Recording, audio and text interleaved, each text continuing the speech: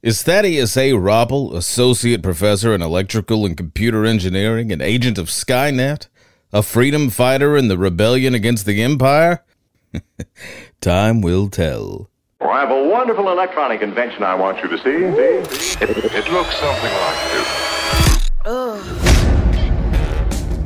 1.21 gigawatts. What the hell is a gigawatt? You're listening to the #Getting podcast, brought to you by Auburn University's Samuel Ginn College of Engineering.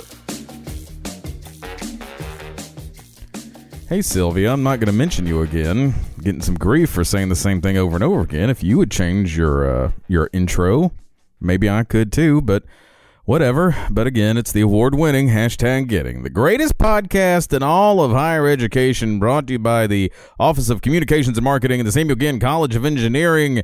Best college of engineering in the world, obviously. Ding. I am Jeremy Henderson, a communications specialist in the said office. The ding you heard came from Austin Phillips, the director, best director we've had during the pandemic. Seriously. Obviously, I mean, probably the best director in the College of Engineering since October. seriously. I mean, That's what people are saying. That's my money is on you. Definitely. You have steered us and navigated us, guided us. Jim is sitting at nurtured home us. just going, thank God. I know. He got out in a hurry. Hey, but maybe we need to ask Jim the question. Mm-hmm. What did you know, and when did you know? It seems suspicious, the timing. He got out right The at timing it. really did. I'm hopping on a motorcycle. Dan too. Yeah, a lot of people. Yeah. A lot of people did. Yeah. This is getting weird. Yep. I just got chills. Yep. Marcus Klutz over here on the He keys, didn't know as anything. always. He's still here. No, he's still going Multiplying. strong and looking good. He's got be a new dad soon, so we're all looking forward to that. And Are you going to get some Crocs or something? Once you get 2, don't you have to wear? Oh, you got to get Crocs. Crocs. You get A procedure. Yeah, you get fixed. Oh my gosh! Excuse me. Didn't mean for you to hear that, Dr. Roppel. We're joined by Thaddeus Roppel. Thad, to those who love him. T-Rop. That's to the cool ones. The cool kids call him T-Rop. Can't thank you enough for joining us. Associate Professor in Electrical and Computer Engineering, and thanks a ton for being here. Absolutely. I'm very, very thrilled to be here, and I had no idea there was going to be such a humorous intro. I know. See, I tell you, when we say conversational, people who haven't heard just they don't believe us. They don't. When we're like, we don't know what we're talking about. And then We're about just, a minute in, they're going, what what did in I the get heck is into? going on? I know. I asked Marcus, I was like, hey, we're going to have this Thad Roppel on there, and he was like, the Robot Man? That's what he called. That's what, word on the street is that that's. Well, and again, anytime we've had some of the ECE electrical computer students in here, Professor Roppel's coming T-Rop. up every single time of one of the best professors. Well, right. Well, so and one of the reasons you came on the radar right now, as opposed to the other many blips we've had, is the director over here saw a video going around online of what looked to be a droid, maybe with some plans to a space station embedded inside that apparently has something to do with your lab. R2-D2, what's going on? Well, I can neither confirm nor deny Help us, T-Rob. You're our only hope. the rumors, but with this pandemic going on, we thought we had to step in and do something. But actually, it's all really goes back to a program sponsored by the National Science Foundation that has helped us to bring teachers to campus from local schools. And these teachers are super motivated, and they've been working during the academic year at their schools with some of their students, and they have 3D printed a bunch of crazy robots. And I invite anybody to come by and take a look when you can. We do have a full-size, movie-size working R2-D2. We have something called InMove, which is a more than life-size humanoid robot It's all 3D printed except for the electronics. Have you seen the Terminator? I was about to say that's kind of Like I said, I can neither confirm nor deny what we're up to in the lab. Okay, Is Thad Roppel just another name for John Connor? Oh darn, my cover's blown. This is some creepy stuff here. Well, we've got we've got that, and then one of the teachers is currently building. Rob Harlan is his name. He's a local 8th grade science teacher, so much credit goes to him. What school? For all this, and Sanford Middle School. Sanford Middle School. Sanford Yes. Middle School. Plug Yeah. for the Sanford Middle So School. he's 3D printed a life-size, quote-unquote, R2-D2? Yes, and it's with the help of students, and one of those students is Belle Beals is her name, Isabella Beals, and she has worked with him since she was in 6th grade, and she's currently in 9th grade, I think.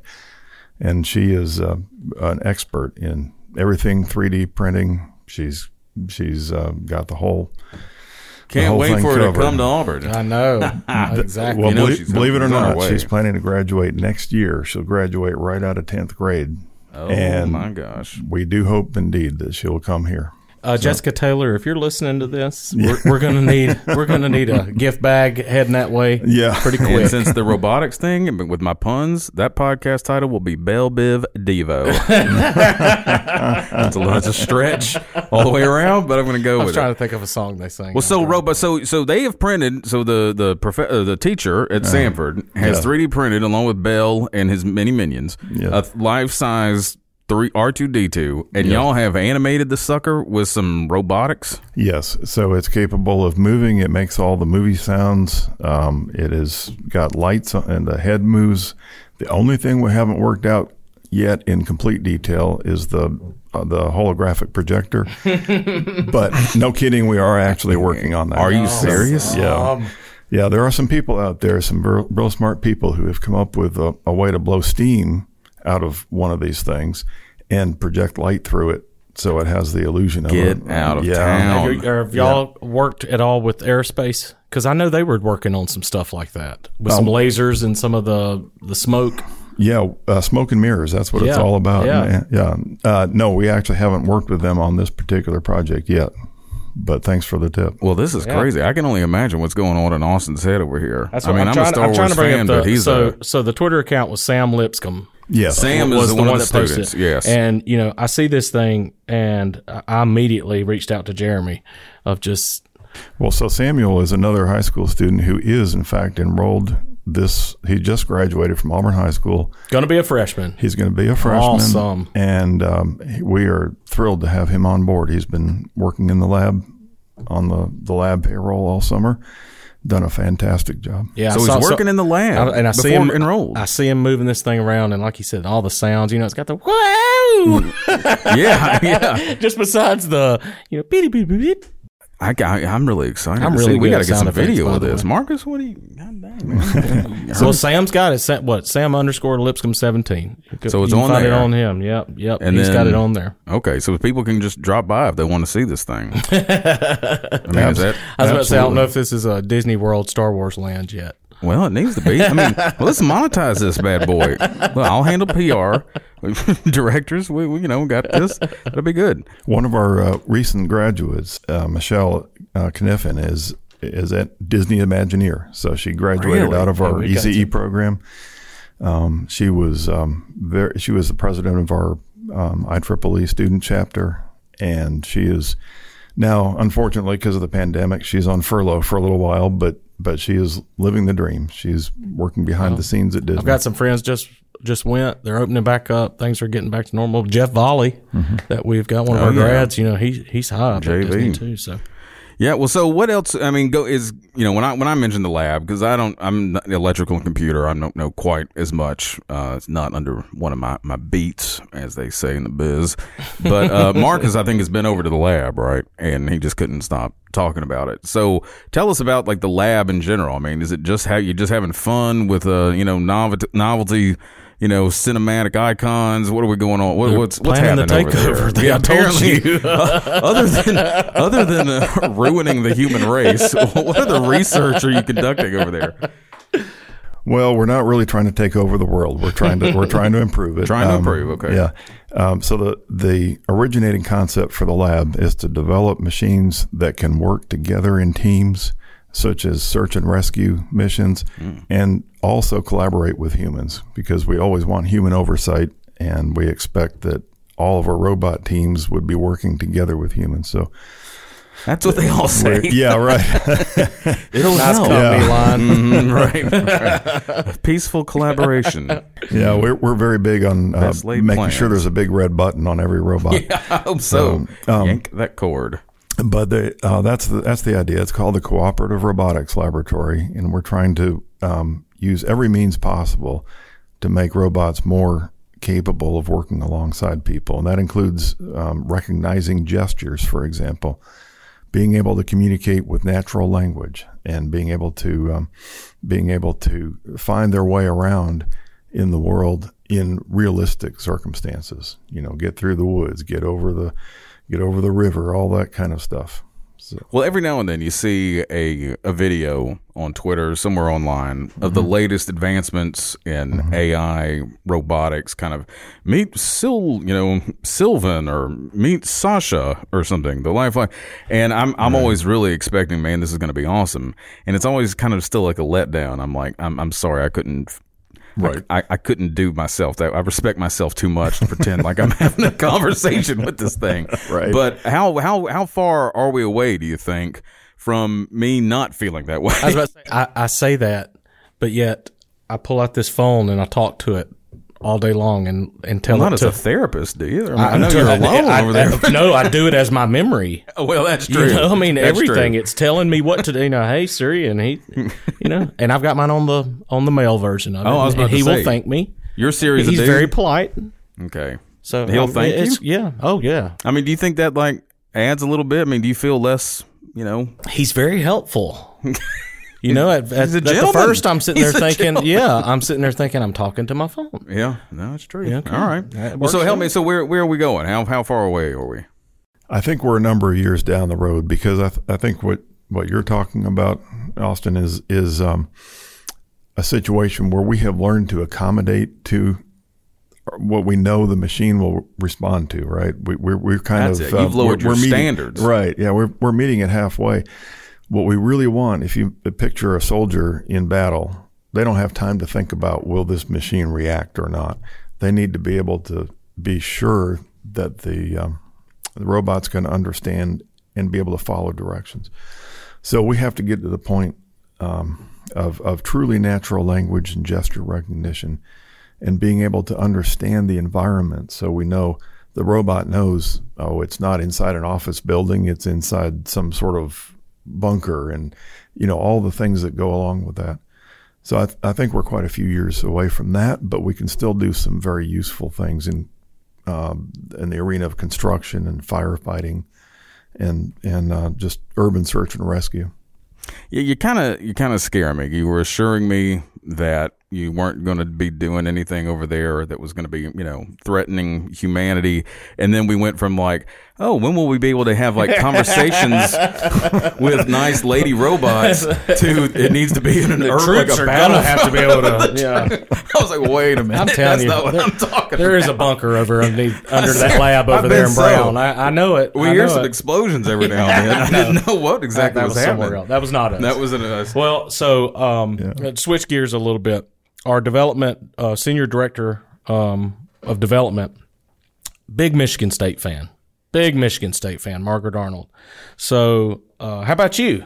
Yeah, absolutely. Go Spartans. So you did your bachelor's, your master's, your PhD, Michigan State. Why did you choose Michigan State? My dad got an appointment there. He had been working for USDA in Savannah, Georgia. I more or less grew up in Savannah. Then he got an appointment on the faculty at Michigan State, so the family moved up there. Teaching what? He was actually in biomechanics. Okay. He was in the medical school up there. Our previous guest, biomechanics. Biomechanics. Yep. And he, I graduated from high school kind of young, and it was right down the road. It seemed like the thing to do. I could start off living at home and go to school.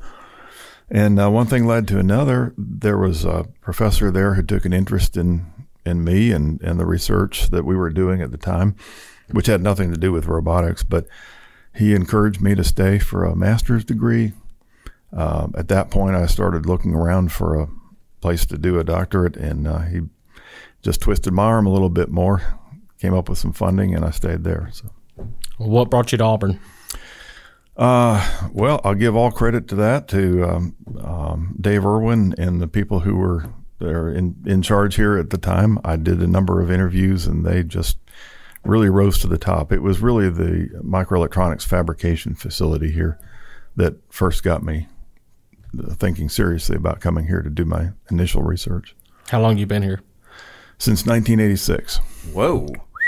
Big time. Mm-hmm. What was what is that? 30, 40, 34. What is that? 34 years ago. Yes. How has the industry or the profession, I guess, changed? What was hot coming into Auburn in 1986?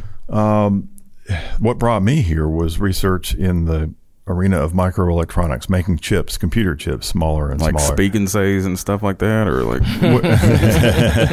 No, we're talking about computer chips. Pretty much the Intel sort of thing, and that was that still is an extremely exciting and developing area. But my interest took a turn toward artificial intelligence and sensors, and eventually put it all together into the form of robots. So I just sort of followed my passion, and more and more lately, I found a great interest among younger students in anything that they can get their hands on, because they're not growing up like I did with hands-on experience at home very much. Sure. So when they see somebody in the lab sitting there with a soldering iron and a screwdriver and lights blinking and robot heads turning, they get pretty excited. Well, yeah, it's in terms of teaching methods and everything, obviously, the world threw us a curveball Just a little bit. Last few months and everything. So what has it been like for you adapting to the remote, instruction? A little challenging, a little scary at first. I had to get used to looking at a screen full of little squares with faces that may or may not be there. And I know I was concerned for my student. At the same time, my daughter, who is still living at home for a little while longer, was taking her classes online, so I could see it from her perspective and translate that into what do her teachers do that make it fun and interesting and keep them engaged. So I'm glad to be able to have that experience. But really what I had to do is to think about, okay, I have this syllabus, I have this schedule. How can I modify it to accommodate the current situation? And a lot of times you just have to forego certain activities that you might have done hands-on and try to figure out a different way to present the same information. Yeah, I've kind of wondered about maybe the advantages, or kind of maybe some of the silver linings that have, helped, you're having to adapt, you're having to flex muscles, maybe you hadn't worked before.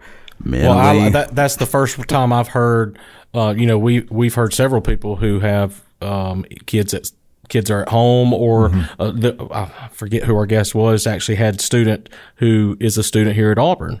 But then being able to take their experiences as well to incorporate that into that's really neat. One of the best outcomes, or the silver linings, is the fact that I can so easily bring in outside speakers, because people who otherwise it would be a technological challenge to figure out how to get them in the classroom on the video, or do they have to travel here or something. Now I can call up anybody in the world and say, hey, would you spend 30 minutes talking to my class? And it's no big deal because everybody's used to it. So who's someone you've called up? Michelle is the Imagineer I was talking about. I've talked to several people, several of my colleagues in California, that professors at other universities. That a year ago, yeah, they wouldn't have been talking to your class. They wouldn't have, because you wouldn't have thought, you wouldn't have been just right on the table, right? Like this idea that right. could be a sustainable or a viable option for instruction. Okay. There's a guy who runs a farm in North Alabama. He's the dad of one of my senior design students, and he's not a technological guru by any means, but she was able to get him to Zoom with us to explain the operations of the farm, so the students would know how to design their system, and that just couldn't have happened before. And say that's the thing, though. But see, like it technically could have, but just nobody's thinking along those lines, right? Because you're thinking it has to be. So that's the exactly kind of stuff I'm thinking about, like going forward.